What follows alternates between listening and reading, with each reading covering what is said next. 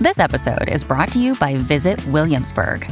In Williamsburg, Virginia, there's never too much of a good thing. Whether you're a foodie, a golfer, a history buff, a shopaholic, an outdoor enthusiast, or a thrill seeker, you'll find what you came for here and more. So ask yourself, what is it you want? Discover Williamsburg and plan your trip at visitwilliamsburg.com. This episode is brought to you by Shopify. Forget the frustration of picking commerce platforms when you switch your business to Shopify, the global commerce platform that supercharges your selling wherever you sell. With Shopify, you'll harness the same intuitive features, trusted apps, and powerful analytics used by the world's leading brands. Sign up today for your $1 per month trial period at shopify.com/tech, all lowercase. That's shopify.com/tech.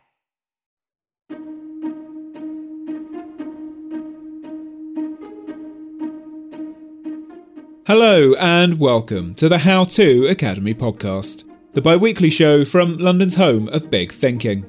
I'm Vas Christodoulou. How far would you go to fight for the truth? Our guest on this episode, Maria Ressa, faces that question every single day. You might have heard this week that her news website Rappler beat tax evasion charges launched by the government of former Philippine leader Rodrigo Duterte.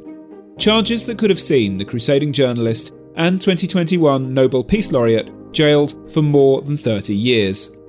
Maria and the Rappler team still face 3 more outstanding cases, which could see her sent to jail and the organisation closed down. Maria joined us in London at the end of last year at The Conduit, where she was in conversation with its founder, Paul Van Zyl. Her new book, How to Stand Up to a Dictator, is out now. I want to reiterate what an enormous honor and delight it is to have you here, and how important it is for this extraordinary community, for the world, for freedom of speech, for democracy, that you've been recognized in the way that you've been recognized, and that you continue to speak out with the courage that you speak out with. When we were just talking beforehand in the podcast studio, you mentioned that you had to gain consent from more than one court in order to travel outside of the Philippines and in order to come here and be able to speak, which I think is a kind of rather powerful illustration of authoritarianism. My words, not yours.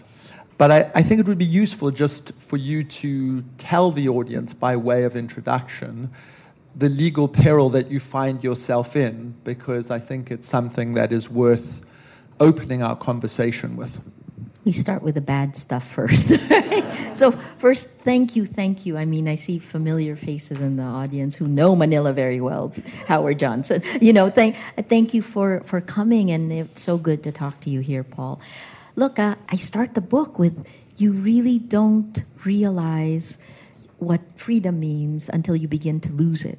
You don't realize what your rights mean until you can't exercise them, like the right to travel. So in 2016, the bottom-up exponential attacks on social media were followed by the weaponization of the law. And I had in 2018, the government tried to shut us down. We kept pushing back. There were 14 investigations. So from 0 to 30% of our operating expenses, that's our legal fees. And then I went from being a journalist to having 10 arrest warrants in less than 2 years. And in a 6-week period, getting arrested twice. I'm told I can stick with the facts in here, because in order to be here today, I have to go all the way to the Supreme Court, among one of the many courts I have to ask permission from. But they've also put restrictions in place on what I can say about this. We have asked for a clarification of exactly what those restrictions mean, and I will come back to you with it. But this is the way I deal with it. I am thrilled to be here with you. I savor that I can travel. I try not to have Stockholm Syndrome. And we keep doing our jobs. So on page 3 of your book, speaking about Rappler, organization that you founded in a remarkable, pioneering, swashbuckling, courageous media organization, you say, at Rappler, we exposed corruption and manipulation, not only in government, but increasingly in the technology companies that were already dominating our lives. And this is the sentence that I found startling. Starting in 2016, we began highlighting impunity on two fronts: President Rodrigo Duterte's drug war and Mark Zuckerberg's Facebook. Now, the juxtaposition of those two individuals is probably not something that Mark Zuckerberg wants. And I think I know what fighting impunity means for Duterte. But let's start with what fighting impunity for Duterte would look like, because I think it's something, as somebody who's worked on transitional justice, I know a little bit more about. And then we'll go into Zuckerberg. But what would that be? For Duterte, it is back to rule of law, right? We had a brutal drug war. The first casualty in my nation's battle for facts is exactly how many people were killed in our drug war. Because as our reporters, we have two reporters from Rappler who are here, as they know, when you're confronting authority, the police, for example, and the police say one day 7,000 people have been killed, and then the next day they roll it back to 2,500, that's dodgy. And so you remember, all right, you remember the 7,000, which, by the way, is what Amnesty International used in January 2017 for the number of people killed. But we watched it roll back to the point that as of 2021, the official number went down to 5,000. And then our Commission on Human Rights, the Philippine Commission on Human Rights in December of 2018 said it was at least 27,000 people killed. Those are big numbers. And I think what we struggled to do was, in the absence of facts, we tried to make those people real. And that's why we did an impunity series. So what does an end to impunity mean? It means justice for the people who were killed, which we have no idea how many have been killed. And in fact, in those statements, you kind of link these two individuals in a very interesting way, right? Absolutely. So yeah. An end of impunity means an end to killings, but in fact, those killings are enabled by an absence of facts. Absolutely. And one of the problems that we live in now is a world in which facts seem to be dissolving before our eyes, and things that we took to be absolutely self-evident are now contested. So, the second part of the question, what does an end to impunity for Mark Zuckerberg look like? So let me bring, before we go to the end of facts, let's go to a phrase called astroturfing, which is literally like fake grass. It is seeding manufacturing reality, essentially, and making it seem like there's a fake groundswell of support when there was none to begin with, like support for the drug war. This is where I began to see that what's local, what's happening in the Philippines, is also global, and what was happening in the Philippines would not have been possible without Silicon Valley, without Facebook. You have to know that Filipinos, for 6 years in a row, spent the most time online and on social media globally. And we are also 100%. All the Filipinos on the internet are on Facebook. Facebook is our internet. So this is part of the reason we became like a petri dish. Or if you do genetic research, you do research on fruit flies, Drosophila, because they have quick lifespans, so you can replace a gene and then see, and then it moves fast. So we were like your Drosophila, you were the targets. Or we were the guinea pigs, you were the goal. And the Cambridge Analytica whistleblower said, Chris Wiley, who's in London, said that Cambridge Analytica tested these tactics of mass manipulation in our countries, and then if it worked, they ported, that's his word, they ported it over to yours. To answer the question of what does an end to impunity look like for Mark Zuckerberg, you will read through the book all of the evidence we lived through. How did information operations work to stifle facts? Well, it attacked reporters. It attacked our young reporters. It attacked me, information operations, where free speech is used to stifle free speech, to pound to silence, right? When we did a 3-part series on the weaponization of the internet, I received immediately 90 hate messages per hour. And I think the first 2 weeks I was telling Paul, I was like, I checked all my data. And it did have an impact on Rappler because my co-founder actually said, maybe you should stop doing those stories because when you're attacked, the entire company's attacked. I didn't stop for very long, but that's part of it. Free speech used to pound free speech. UNESCO and ICFJ went over the data. It's one of their first big data case studies, and they showed that 60% of the attacks, almost 500,000 social media attacks, were meant to tear down my credibility so that you do not believe. And the 40% meant to tear down my spirit. Oh, once I saw the data, of course, I was like, okay, we keep going. And it didn't work. What does an end to impunity of Mark Zuckerberg look like? Of any social media platform.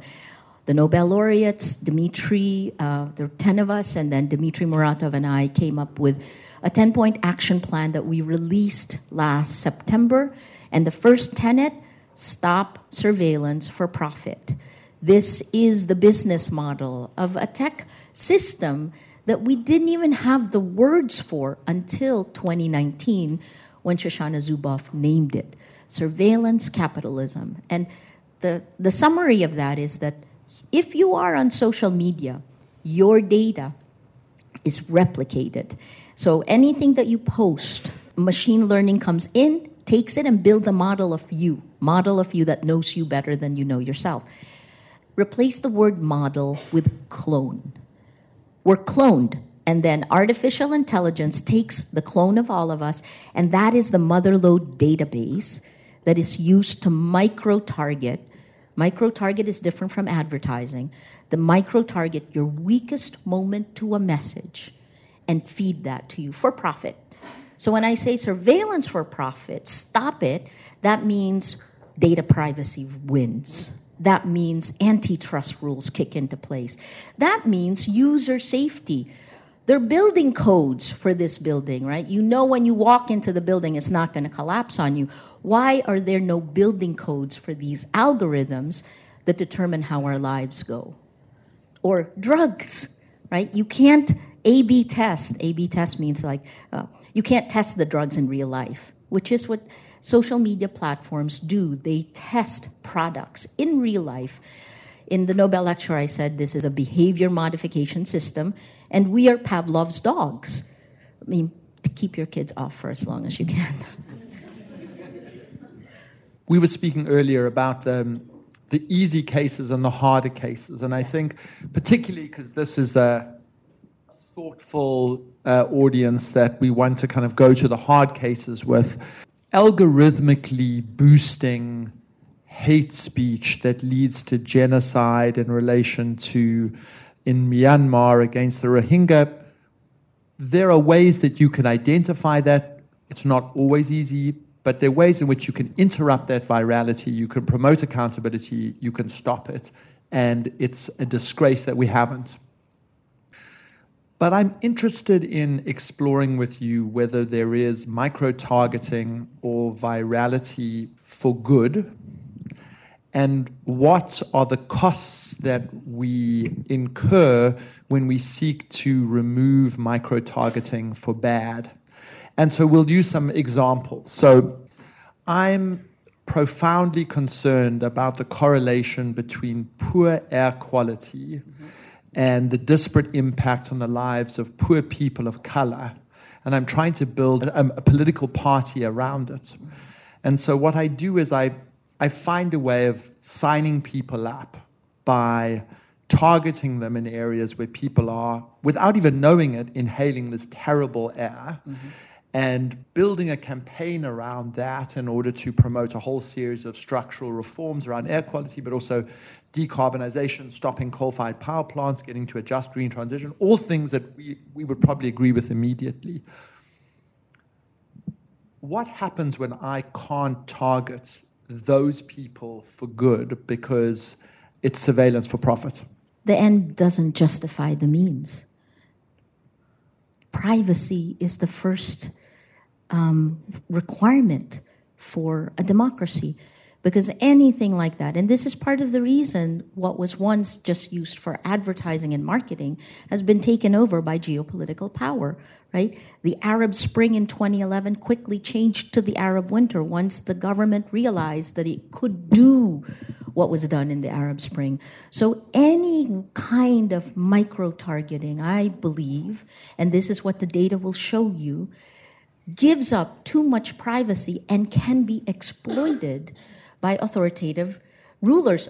I don't think it's a coincidence that 60% of the world today now live under authoritarian rule, and that the number of democratic states have rolled back to 1989 levels.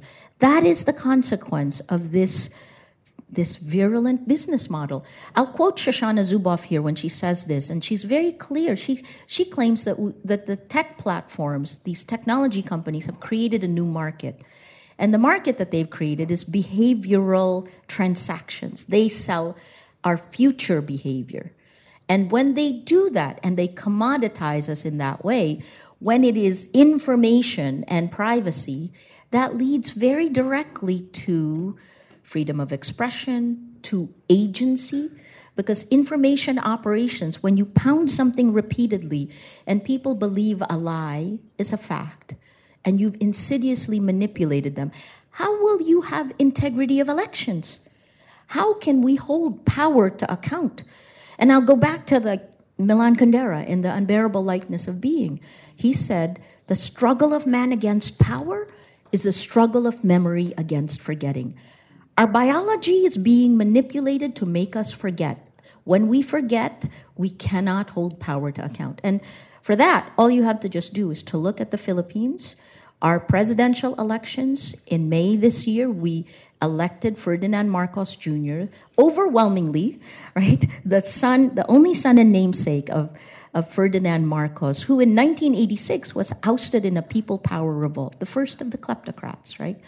So this is what happens when our emotions and our minds are manipulated. So you have a very moving sort of 3-sentence couple of words where you go, facts lost, history lost, Marcos won, in the early parts of the book. And you desperately, through the work of your organization, try to bring facts into the fray, and the facts lost. So facts are really boring. You know this, right? Right. It's also the problem with the politics of the left. Sometimes we're a bit boring. We've got to get better at speaking to different parts of people's bodies. Okay, so I guess the question is, tell people about the mechanics of how social media let the son of a discredited dictator win power. Like, how did it actually work?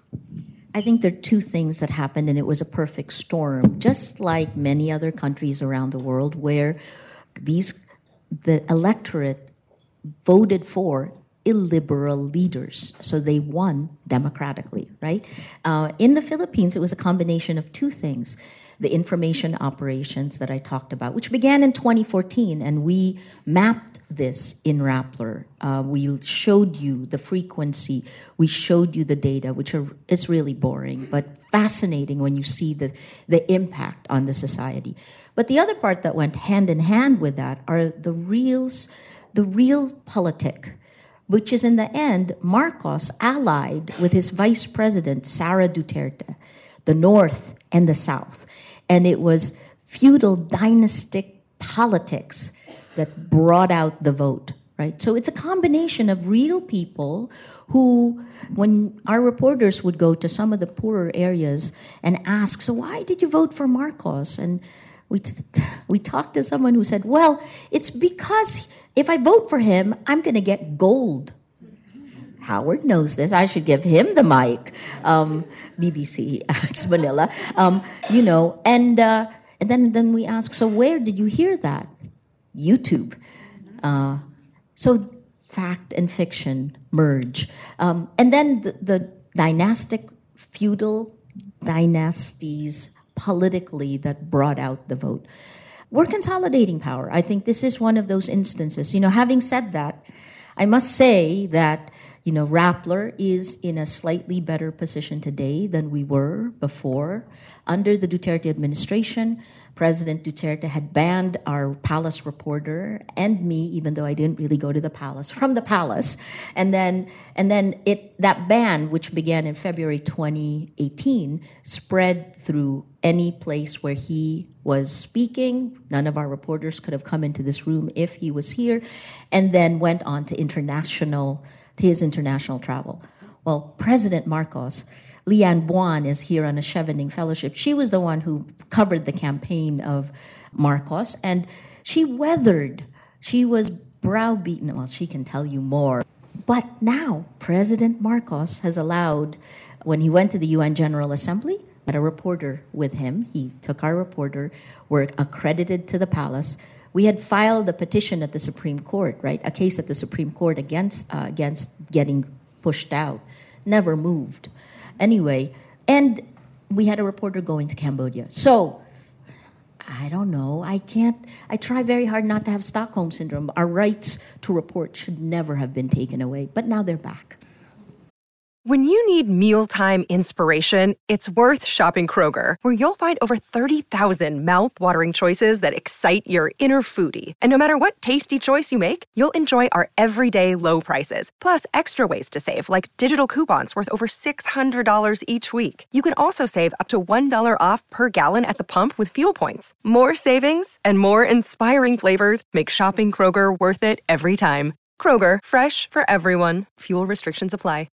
I'd like to ask, I think all too often we bemoan the coarsening of civil discourse. We bemoan the fact that the rational political center is disintegrating. People live in their own echo chambers. We only consort with people whose views we agree with. So this is something that it's almost become trite that we say it so much. Yes.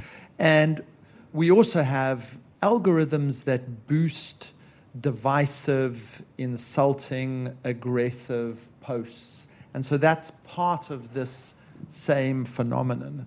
So you've thought about this a great deal, but if you were, I don't know, I hate the idea of an information minister because it sounds totalitarian, you'd never take it, but if you were in a position to architect a law which created a healthier, better, more civic-minded social media ecosystem, how would you legislate to undermine the phenomenon that we rightly deplore?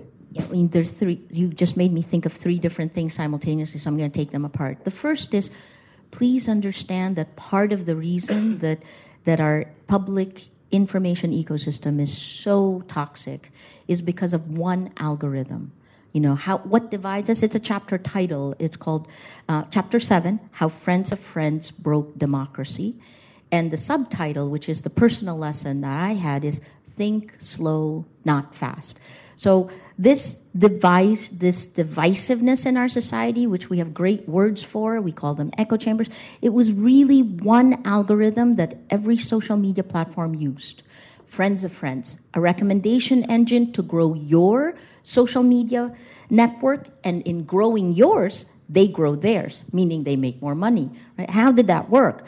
Well, in 2016, we didn't actually disagree on the facts, not as much as today. But a Friends of Friends algorithm, and I'm going to talk about it from the Philippines, you can substitute any digital authoritarian you want, or authoritarian to be. In 2016, if you were pro-Duterte, you moved further right. If you're anti-Duterte, you moved further left. Just this one algorithm of Friends of Friends, 2017, 2018, 2019, that created the division. And remember again, what is an algorithm? Opinion in code. So they tested this on us in real time and realized that they could grow, we will click faster to grow our network if they recommend Friends of Friends. And what's the impact of that one algorithm? Division. And then we tend to analyze it in terms of politics. So even journalists are careful about how to present the facts that one algorithm did. That's the first. The second is, please look at the entire upside-down value system of what these distribution platforms, the new gatekeepers, have created. It's like if you have kids Pedro, and you then told your kids, I will reward you if you lie. And I will reward you more if you lie and make me afraid or make me hate. That's the values that are being rewarded in our information ecosystem. You create content that is divisive, is full of fear, anger, and hate, it will spread. You lie, it will spread. MIT study, I said this, right? Lies spread at least 6 times faster than facts.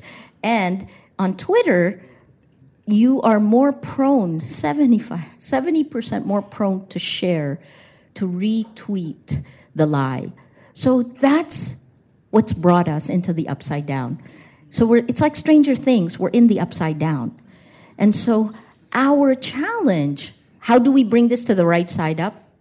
The first is, why did they, I'm pulling out my phone, but why did they want to lie, right? Why do they reward the lie? Because when it's incendiary, you get roped in and they keep you scrolling on that phone. Because the more you scroll, the more time you spend on the platform, the more money the platforms make. That's connected to that. How else do they keep you scrolling? Micro-targeting, right? So this system intrinsically robs our lives of meaning. And think about this for the kids. Sorry, I'm giving you all the bad news in one chunk. The last thing is for our kids, right? For the next generation, let's call them the TikTok generation. This social media is designed to be mildly addictive. They use the design of casinos. You've read this already. This is well known. There's a class in Stanford that teaches how to do this, persuasive manipulation, right? They've stopped that class now, by the way, after. But here's the thing, the plasticity of our brains. You know that the studies have shown that if we're talking and then you get an interruption on your phone and the conversation is intense, it will take us 20 minutes to get back to that same place, right? So our attention span, our search for meaning, because that's when you're sucked into these things, they don't really give you meaning. They don't really give you knowledge. They stir your emotions in order to change the way you think. I'll leave you with just one last thought of TikTok, the TikTok generation. There are 2 parts of TikTok, 2 different codes that are out in the world. The one for China and the one for the rest of the world. You familiar with this? The one for China has safeguards in place for children 14 years and below. It turns off after a certain number of hours. And there's educational video in the one for China. My friend Tristan Harris was joking. He said, China kept the spinach version of TikTok for its kids, for itself, and then exported the opioid version to you. So if you're on TikTok, be careful. So the spinach opioid metaphor... it makes sense, doesn't it? It does, but it makes me think as an information minister, you might ban things. And I'm being facetious, but what I'm really saying is... I would ban code. Right. Definitely. Right. So there's not a single thing in your examples that I disagreed with. What I yearn for is how we regulate for this. Because I think that the thing that we grapple with is the genie is out the bottle. What you describe is highly undesirable. And there are ways in which it can be slowed down and impeded. But can it be stopped and banned entirely? You change the design of what connects us to each other. You change the design of what delivers the news to you. A lot of these problems happened around 2014. That wasn't not just because Russia began seeding the meta-narratives that led to the annexation of Crimea, which ultimately this year led to the actual invasion of Ukraine itself, right? Not just because of that, not because Marcos began changing history in 2014, but in 2014, that was when Facebook introduced instant articles. They literally asked major news groups to join the platform. We joined in 2015. That was when it was rolled out in the Philippines. And then they said, join us. But they didn't change the algorithms of distribution. So most of us still think of content, but it is the distribution that's the problem, right? The reason why genocide happened in Myanmar was hate and violence was spread virally through the platform's choices. So the question I have is, when journalists were the gatekeepers, we were held accountable for the public sphere. Today, two groups abdicated responsibility. We lost our gatekeeping powers to tech, so they abdicated responsibility. They made a heck of a lot more money than journalists do. I run a business, remember? But aside from the tech abdicating responsibility, so did our governments. Why is there no Better Business Bureau for the mind or for our emotions? The biggest problem, and this is E.O. Wilson, he's a scientist, a biologist who looked at kind of behavior in ants, right? And he said that the greatest crisis we face is our Paleolithic emotions, our medieval institutions, and our godlike technology. The difference in scale creates something completely different. And that's what we need to regulate. It isn't a content problem.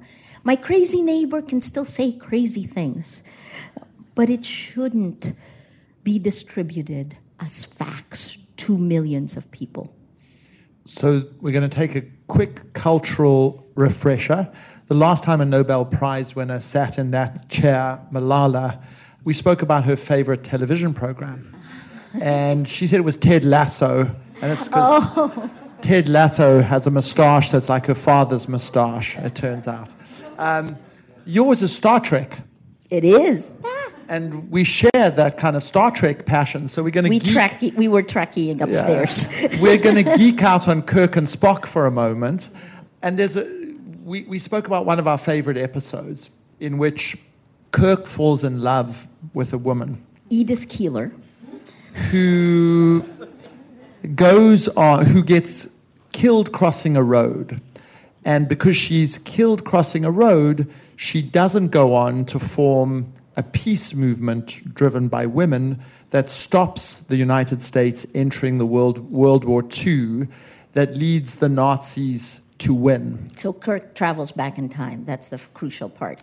Yes. He travels back in time, and Spock arrives and says to Kirk, in relation to a woman that he loves, who's about to step into the face of a car that is going to kill her, that he can save her, and by so doing plunge the world into the hands of the Nazis. Or with this knowledge, he can let her die. And Spock, being the Vulcan rationalist and utilitarian, says to Kirk, you know what you have to do. It is not logical, Captain. And guess what Kirk did? He held himself back from saving her. And she died, right? So what was our question? What were we going with this? This was an amazing thing. So we love this. I think what we were doing was sort of tussling between utilitarianism and love. I think it's sacrifice, right? Love, by the way, this is how the book ends. You know, how do you fight hate? I know a journalist doesn't say this, but this is how you fight hate, right? I mean, if you have divisions in your family, you have love. This is how I end the book, actually. But in this one, in Kirk and Spock, in Edith Keeler's lives, where they go back in time, the choice was really self, the love, saving the love of his life, or history. I mean, that's kind of the choice that journalists make all the time. Your self-interest. This woman was banged against the wall, went through, her life could have been much easier if she didn't keep asking those pesky questions. And I think that's the same if you talk to journalists all around the world. The journalist on the Ryanair flight, where Belarus diverted the plane to actually get him, right? Journalists are sacrificing because it is the right thing to do at this moment in time. So you speak movingly, and we're going to stay on moral philosophy for a while in the book about the honor code that you learned at Princeton when you were studying, and the kind of golden rule that you try and apply, and how those two principles have sort of governed both your life and the kind of brand of journalism you espouse. So speak a bit about those. What being a breaking news television journalist taught me is that you have to make quick decisions. I worked in conflict areas. There were times when you don't know what's happening, but you're live, and you have to crystallize the world in 3 bullet points in 2 minutes, and you cannot stumble, so you make quick calls. And what I've learned is that, there's always a struggle for honesty. Sometimes it's hard to figure out what the right thing to do is, but you struggle for that. That is the golden rule for me. Right? When I don't know who is telling the truth, I try to place myself in the other person's shoes. And then I know it sounds religious. Religion is important. Faith is important. Religion can be manipulated. Faith is important. Faith cannot, most of the time. The honor code in my university is when the teacher walks out of the room, and on every paper and every test you write, I pledge on my honor, you didn't cheat. And then at the same time, hand in hand with that is that if you saw anyone else cheating, you would report them. So you are responsible for your world. I really love those two things. For every single tough decision I had to make, it was really only 3. It was honesty, step in the golden rule, do unto others as you would have them do unto you. And then that last one of take responsibility for your world. And always it led me to the right quick decisions. So I was struck that your version of the honor code, speak out when injustice happens. Karl Jaspers evolved that when he spoke about metaphysical guilt and a question of German, in his essay, The Question of German Guilt, where he said metaphysical guilt is the guilt you should feel when other people's rights are being violated and you fail to act. In the book, I say silence is complicity, and that's not even a direct quote from me, right? I think this is something that ripples through society, yes. I want to talk a little bit about, again, I was struck in kind of 2/3 of the way through the book, you spoke about the Philippines and it being this place with this incredibly high degrees of digital penetration. Facebook, highest numbers of YouTube downloads from 97% to 100% on Facebook. Cell phone penetration, just this incredible digital nation.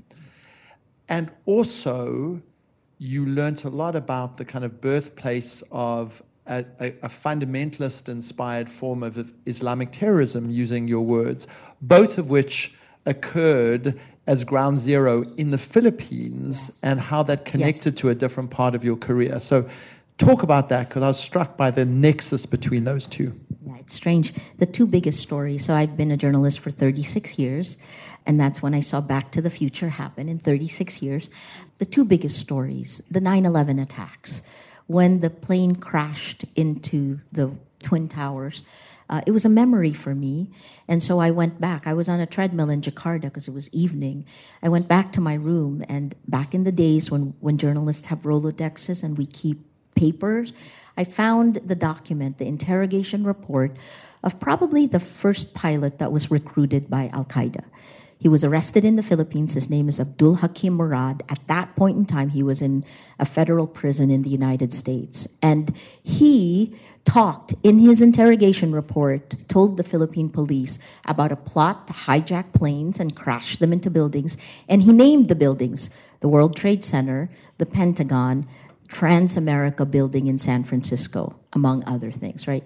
There were other plots that were detailed in these reports, and those plots came alive over the next few years, including here. You guys remember Richard Reed, the shoe bomber? This was when the London airports were, at a standstill. Richard Reed was connected to Khalid Sheikh Mohammed, the architect of 9/11, who was in the Philippines in 1994, along with his nephew, Ramzi Youssef, who did the first World Trade Center bombing in 1993. Right? It took them 6 years to actually bring it down.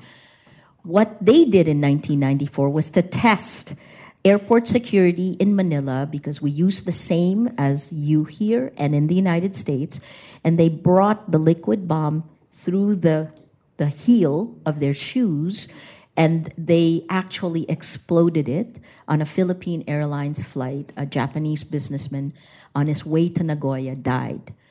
That happened in 1994. And so most of the stories of Islamic terrorism, these things, the Philippines was the kind of where they trained, but the theater of operations was Indonesia. So we were the place where they tested airport security and tactics, and the targets were the West.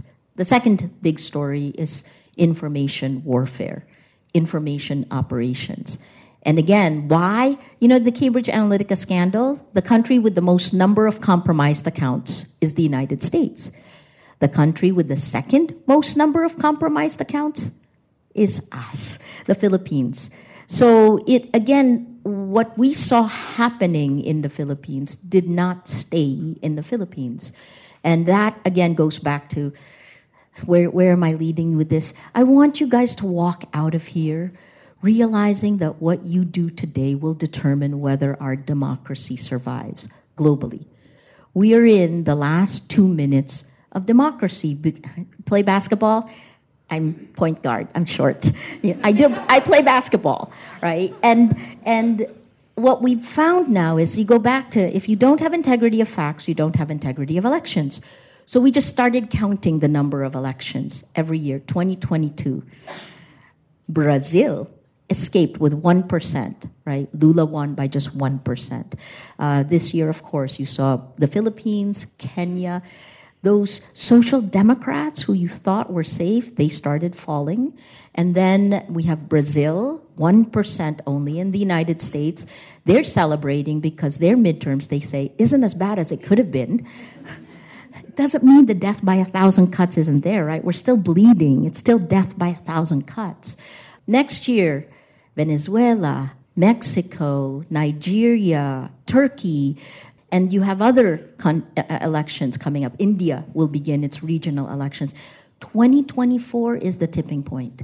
And the big ones to really look, aside from the EU, which is not that big, sorry, you have India, the world's largest democracy, Indonesia, the world's largest Muslim population, where the front runner today is the son-in-law of former President Suharto, Prabowo, and then the United States, where Trump already declared he's running again.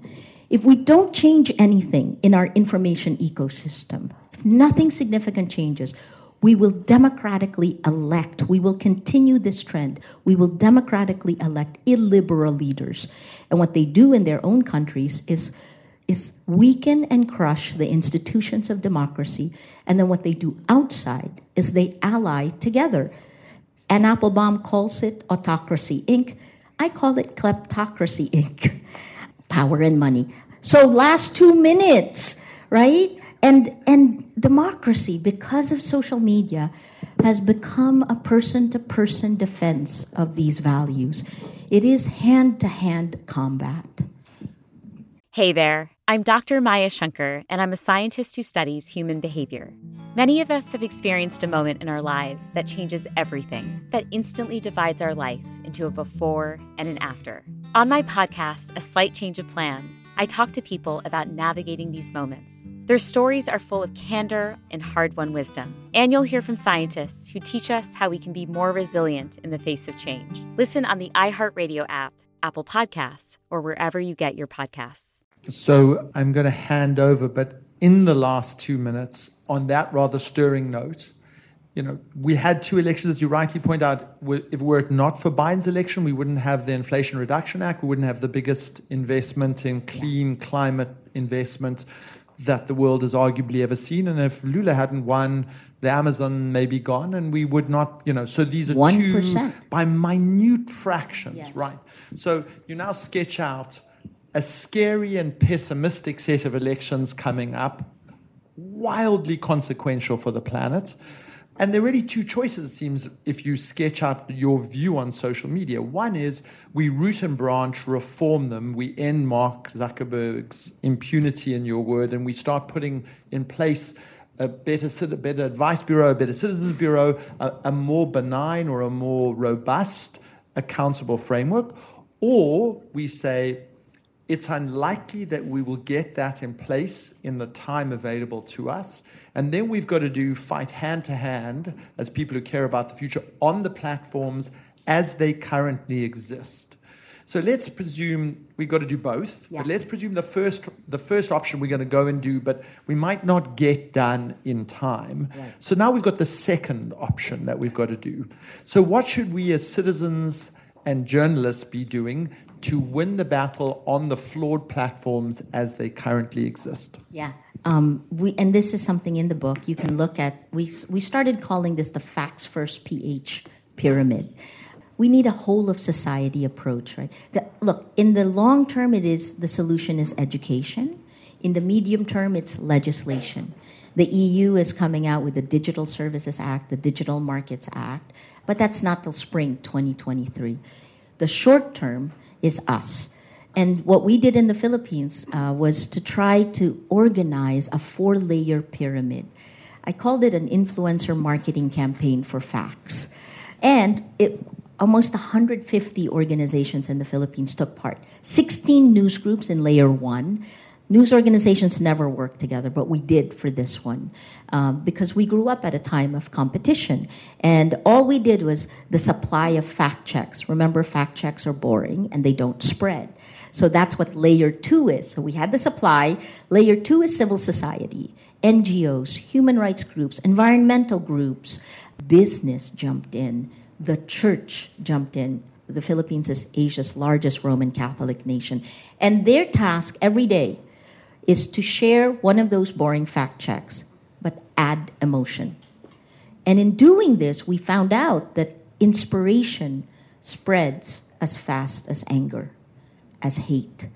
The third layer were the academics who were doing research on disinformation. And those academics, we had a data pipeline that was going through. They had access to it, and they told our people what were the meta-narratives that were manipulating you, who was benefiting, who was losing. Layer 4 is the last most important part, law. The legal groups from the left to the right, the Philippine Bar Association of the Philippines, the Integrated Bar of the Philippines, the Free Legal Assistance Group, they came, and what they did is they filed tactical and strategic litigation to protect the layers, a whole of society approach. Impunity online is impunity offline. And they filed more than 21 cases in a 3-month period. It wasn't enough, because obviously it wasn't enough. We started too late. But in the first 2 weeks, the Philippine government, it succeeded enough that the Philippine government filed yet another petition against Rappler and the Commission on Human Rights. The Office of the Solicitor General went to the Supreme Court to ask us to stop fact-checking because it's prior restraint. So life gets really, really interesting. But it worked, and we're still continuing. You're laughing, right? So I guess, what will you do? And people always ask me, what can we do right now? You have to look at your community. And you actually have to come out of the virtual world and organize in the real world. The last chapter is called Why Fascism is Winning. That's the title. And the subtitle is Collaborate, Collaborate, Collaborate. I'm a journalist, not an activist, but the data points us this way. So lots of other things, it's like, I guess part of it is, please don't look at the world through political lenses. Why are we in a gladiator's battle to death over politics? It shouldn't be. Look at it through behavioral science, behavioral economics, and then we begin to see how we're being manipulated. The motto of the Conduit's Ubuntu, I am because we are, and it's the embodiment of collaboration, and we believe fundamentally that one of the great antidotes to fascism and also the way you produce solutions is to collaborate in generous communities. So I couldn't agree with you more. On that note, I'm going to hand over there's probably like one person who wants to ask a question, and so don't be shy, that one person. So if you'd like to ask a question, please raise your hand. Hi, my name is Anushree. Hi, I'm a student journalist. I had a question. So, I feel like Twitter is in its last 2 minutes as well, perhaps. Facebook and Google are laying off people, and these are names that we have learned to associate with misinformation. But what is next? What is something that we're not looking at that maybe is the TikTok generation's problem? Asking for a friend. I love your question. And, here's what I've learned to do given the uncertainty of life today. We have to be excited with not knowing. And we have to be energized with the process of creating. I think this is what's fun about Rappler. We're only 12 of us when we started it. We weren't sure if it was going to work, but we kept trying. And then when it worked, we kept it, and we did it collaboratively, right? So it's kind of a nadir for tech. FTX shows you we need regulations, right? What's happening with Twitter? How can one man who's not elected have so much power? That also goes to Mark Zuckerberg. How can one man, right? And then, of course, you heard.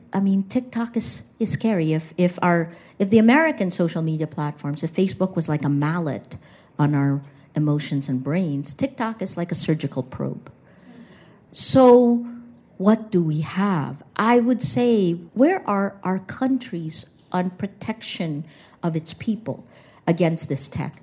Because in genetic research, when they discovered, two people won the Nobel Prize for CRISPR technology, where you can basically now customize a baby. I can have a blonde-haired, blue-eyed baby. But Western nations realize that while we can do godlike things, we do not have the wisdom of gods. And they put guardrails in place. Why is this not done with our minds, with what connects us? Because there was certainly a lot of regulation over news organizations. This is the public sphere. Who owns the public sphere? Some of the other things I heard in discussions right now are, people, what if we buy Twitter? Who will pay to keep the public sphere safe? Where we can actually, why do we not have a vision of the internet for the 21st century that's friendly to democracy, not just to making money?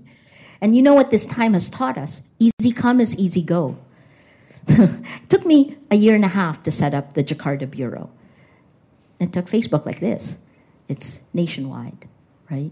So easy come is easy go. And I think maybe this means, this time period, maybe we can create something that's more sustainable and that isn't cannibalizing our lives. Good evening, Maria. Thank you so much for being here. Just wanted to say, really appreciate your courage and your inspiration for Filipinos and for young people around the world. I actually run the School of Social Justice, and we teach people how to address racism, sexism, human rights abuses, environmental damage. And I'm curious to know, for our students, how do we practically teach them, the TikTok generation, how to practically make a difference? Thanks. Ang hirap naman ng mga tanong mo. I said, what a tough question. I think the first is we need to understand the impact on behavior, and we need to then let our kids know this. In one of the groups I worked with today, they don't let their kids on social media. Actually, if you think about it, there's an age before you can buy alcohol, right? Because it is addictive. Why isn't there an age before you can get on these addictive platforms? But that's not helping you with what we have. Let me talk about, let me slip in a 10-point action plan that we think. We talked about it briefly, but how we can fix this, that we released September, and then I'll go back to the TikTok generation. There's a 10-point action plan. Dmitry Muratov and I introduced it in Oslo in September. It's backed by 10 other Nobel laureates and about 100 other groups. The 10-point action plan has 3 buckets. The first is to stop surveillance for profit.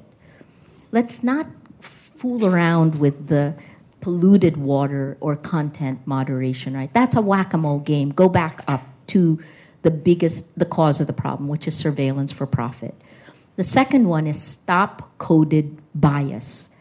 There's a nicer way that they said it, but coded bias is built into the code, right? Like if you're a woman or LGBTQ, if you were marginalized in the real world, you are further marginalized online. And I just use coded bias as kind of a signal for me. It's a film that came out in Sundance in January 2020 where Joy, this woman from Kenya who's Canadian, was at MIT and she was doing an AI experiment. And she realized she couldn't do the AI experiment because her face was black and she was a woman. So the only way she could do it is if she put a white mask on. And she did. So stop coded bias is second. The third is critical. Journalism as antidote to tyranny. So those are the three buckets. Now, how do we deal with the TikTok generation? First, legislation. I really feel that's the first. The second is let's teach our kids. Teaching our kids about this doesn't even help because it is addictive.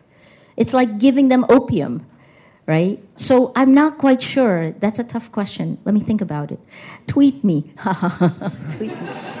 And the 10-point plan is on page 267 at the back of this book, yes. And they will be on sale later. Hi, Maria. It's very surreal to see you in such a wonderful building, because normally I'm used to seeing Maria scurrying between court cases, which we talked about, because I was the BBC correspondent for 5 years, covering the Dictator years. So I did most of my damage on World Service Radio, getting that story out. And so it's nice to see you here in my home city, and for a change, you're not being persecuted. But this is a tricky question, as you would expect from a journalist. I've noticed while I've been away, I've left in July, that Bongbong, the president, is really looking quite benign so far, that he has been, playing nice, effectively. But there are still... I hope he always does, but go ahead. But your cases are still going on. Yes. Senator Lila de Lima is still in the slammer for... How long has she been there for now? By February, it'll be 7 years. 7 years. A senator locked up for that long on spurious charges. So I'm also noticing that a friend of mine said that it's like the Bush-Trump scenario where Bush suddenly looks good because Trump was so bad, but this way it's the other way around, that Duterte was so bad that Bongbong's looking good. So my question to you, which is a trick question, is we're now seeing nearly 5 months of him in power. Normally people review it after 100 days. How are you seeing his presidency at the moment? Let me answer in two ways. The first is news as a whole. The attacks against news organizations online are more strategic and far more insidious. So it's no longer information operations on social media. And they've changed their tactics to just attacking one post and they pile on, right? So that's on social media. But what's happened after the Nobel Prize in December last year was DDoS attack, distributed denial of service attacks, which is kind of... It's against all the major news organizations. When I got home, first during the Nobel, that stream was attacked. It didn't go down. But when we got home, all the major news sites were taken down. And then in addition to that, so this kept happening. During the presidential debate, CNN Philippines was taken down in the middle of the debate by distributed denial of service attacks. The second thing is far more insidious. You guys familiar with SEO black hat tactics? Oh, yes, she knows the web. SEO black hat tactics takes junk, right? And then it essentially infuses junk into links, hundreds of thousands of them, to lower your site's credibility for Google search. So imagine now when you search Marcos, what will come up first? Because all the news groups were attacked by SEO black hat tactics from a Swedish company, for the record. I will tweet this for you. So this is a bit more insidious, and it's industry-wide. If it's happening to us, it's probably happening to you. I don't know, though. I mean, we can look. So there's that. In some ways, it's more strategic, right? But here's where and let me respond as a person facing 7 criminal cases. I believe President Marcos is out to rehabilitate, to reclaim the Marcos name, to move it away from kleptocracy. He wants to do good, and in that sense, I am with him. Because if the Philippines does better, and it will have to be economically better, then we will do better. But all of the other things, we elected an entirely new, old system. We are back to the future. And Kleptocracy Inc. is winning. So I don't know which direction it's going to go. But I'm not I leave it to my reporters to be hypercritical. I also think it's fair to say that it would be extraordinarily damaging for the son of a dictator seeking to rehabilitate his image and for a country seeking to attract foreign direct investment to imprison a Nobel Prize winner. So I hope. Thank you, Maria, for this enlightening talk.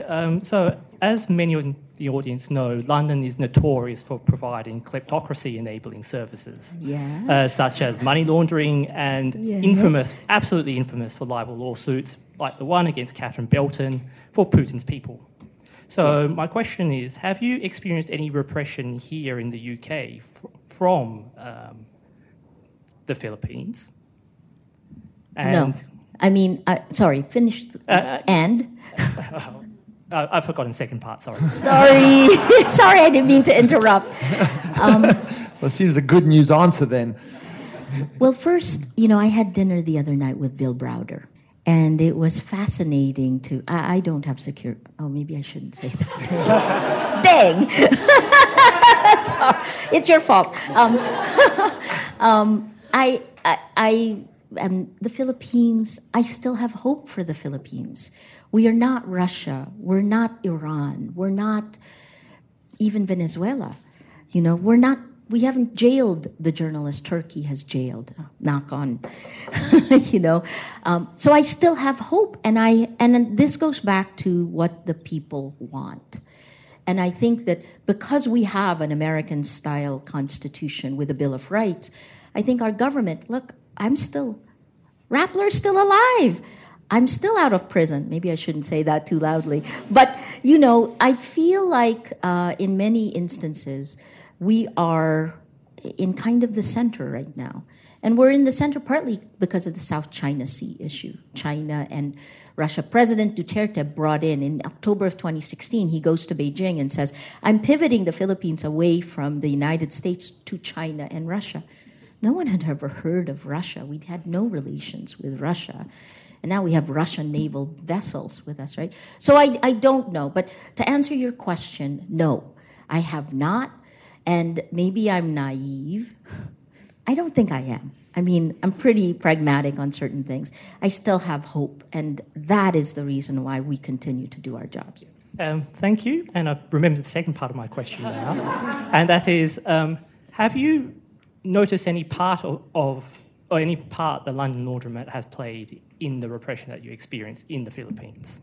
Have I noticed? Any money laundering, any role that money laundering Oh my God, so much. Yeah. I mean, money laundering, right? Yeah. I mean, look at what happened, the bank. There was a huge money laundering scheme that came through the Philippines. The problem with the Philippines is that, and it's been a problem from the very beginning, we have weak law and order, and that's part of what President Duterte ran on, law and order, not rule of law, rule by law, right? And then the second one is we have endemic corruption. One of the ways you could launder money through the Philippines, for example, is through the Chinese syndicates that have come through. And let me not get myself in trouble anymore. We can talk about it in person later.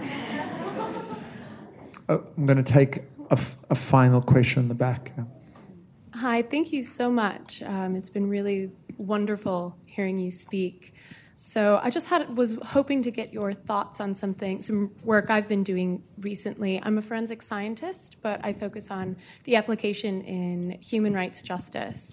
And I recently worked on some research looking at user-generated evidence and information posted on social media sites, mainly owned by Meta, and used there's a lot of research being done, a lot of initiatives in the legal space and in journalism. about using that for accountability. And I was wondering if I could get your thoughts and perspectives on that.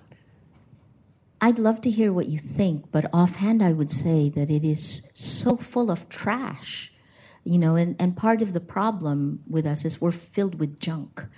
You can't tell fact from fiction. It is so easy to create exponential lies.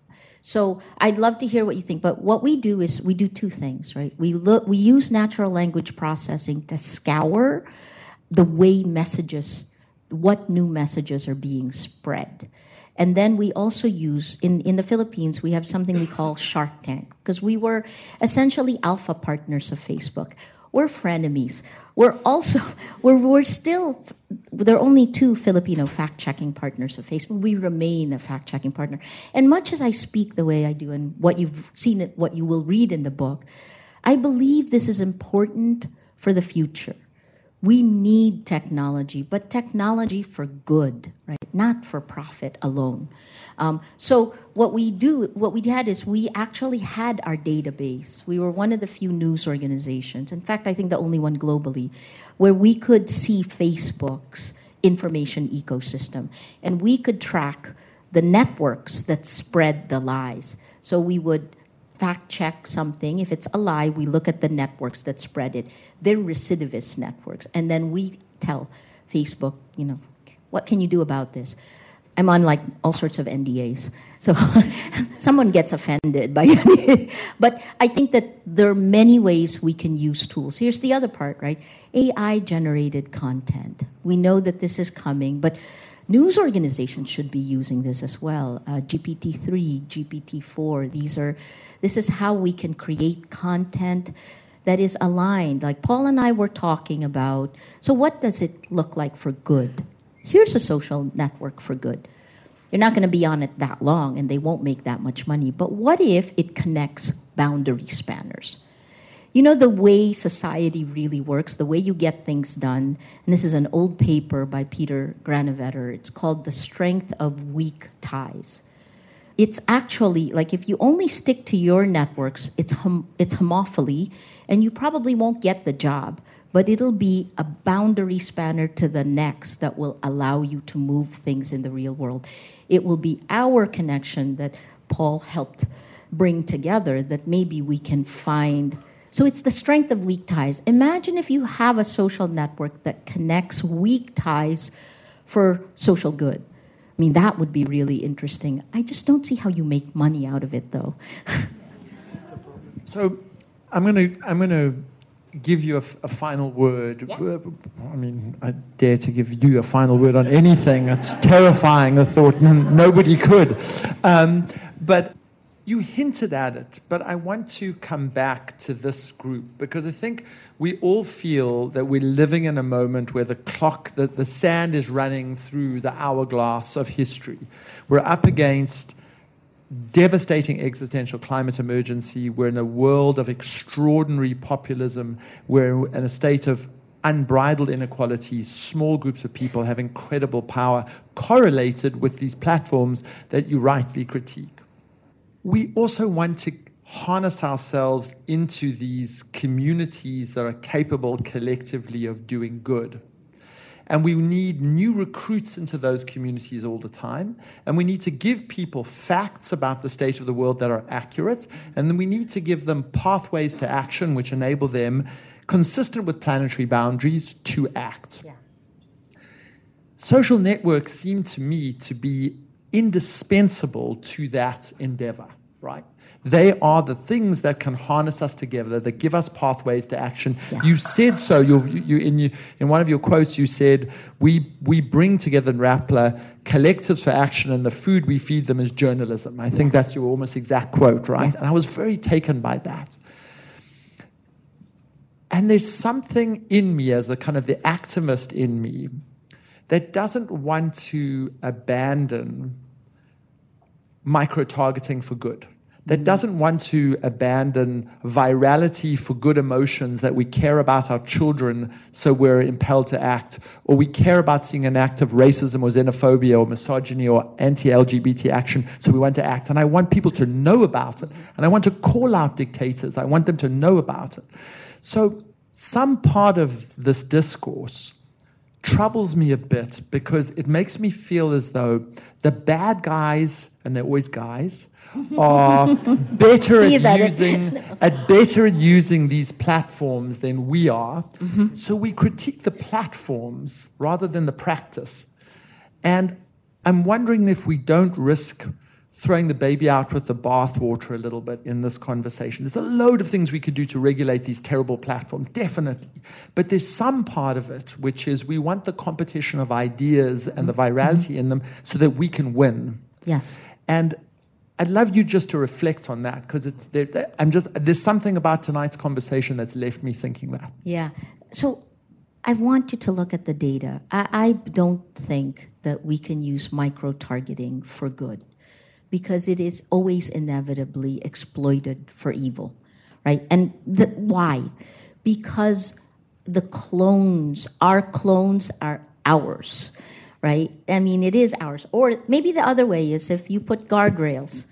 But I don't think it's possible. But let me think about this, and I will come back to you on, so when someone has your clone and knows your private thoughts, your fears, your dreams, that's no longer a democracy, right? That's a fundamental thing. So that's the first. The second thing is that the reason why the bad guys are better at it is because it is insidious manipulation and it is lying, and they have no conscience. They do it. They use information operations or information warfare in the case of some of the countries that we already know. The third point, so what can we do for good? You know so much about peace and justice and how to take divided communities and bring them together. Why do we not build something like that, but build it in from the very beginning? Why adapt to these surveillance for profit paradigms that uses the worst of humanity against us, that exploits our emotions, our fear? Even journalists, when journalists are all together and we are in a combat zone, fear spreads. In East Timor, all of the major news groups were staying at the Turismo. I took my CNN team and we stayed inside the compound where Indonesian government officials had homes. We kept the home. And because we weren't with the group where fear spread, we stayed the longest in East Timor. He worked in East Timor, that's why. So I feel like we need to understand our weaknesses. The last thing I'll add, and this is a great study you should look at. Maybe we build based on this. We can build the tech. It isn't just those tech bros that get to build tech. There's something from the Framingham Heart Study where it's a 3 degrees of influence rule. You can pick up, this is Nicholas Christakis and James Fowler. They did a study that showed that every emotion spreads through 3 degrees of influence. This is in the physical world, right? So anger, fear, smoking spreads through 3 degrees of influence. Obesity spreads through 3 degrees of influence. Even loneliness, you figure if you're lonely, you'll be lonely alone, right? But loneliness in the 1st degree spreads to, if I'm feeling lonely, my friend has a 54% chance of feeling lonely because I do. My friend's friend, the 2nd degree, has a 25% chance of feeling lonely because I do. And my friend's friend's friend has a 15% chance of feeling lonely because I do. So if we look at something like this and look at inspiration as something that can spread, right? So there are 2 things I would put together. One, let's look at the basic principles of what we can build tech-wise that will enable the best of society. And second, we understand how groups work, because this is also how the virulent ideology of Al-Qaeda spread in groups. Groups do things that individual people with consciences don't.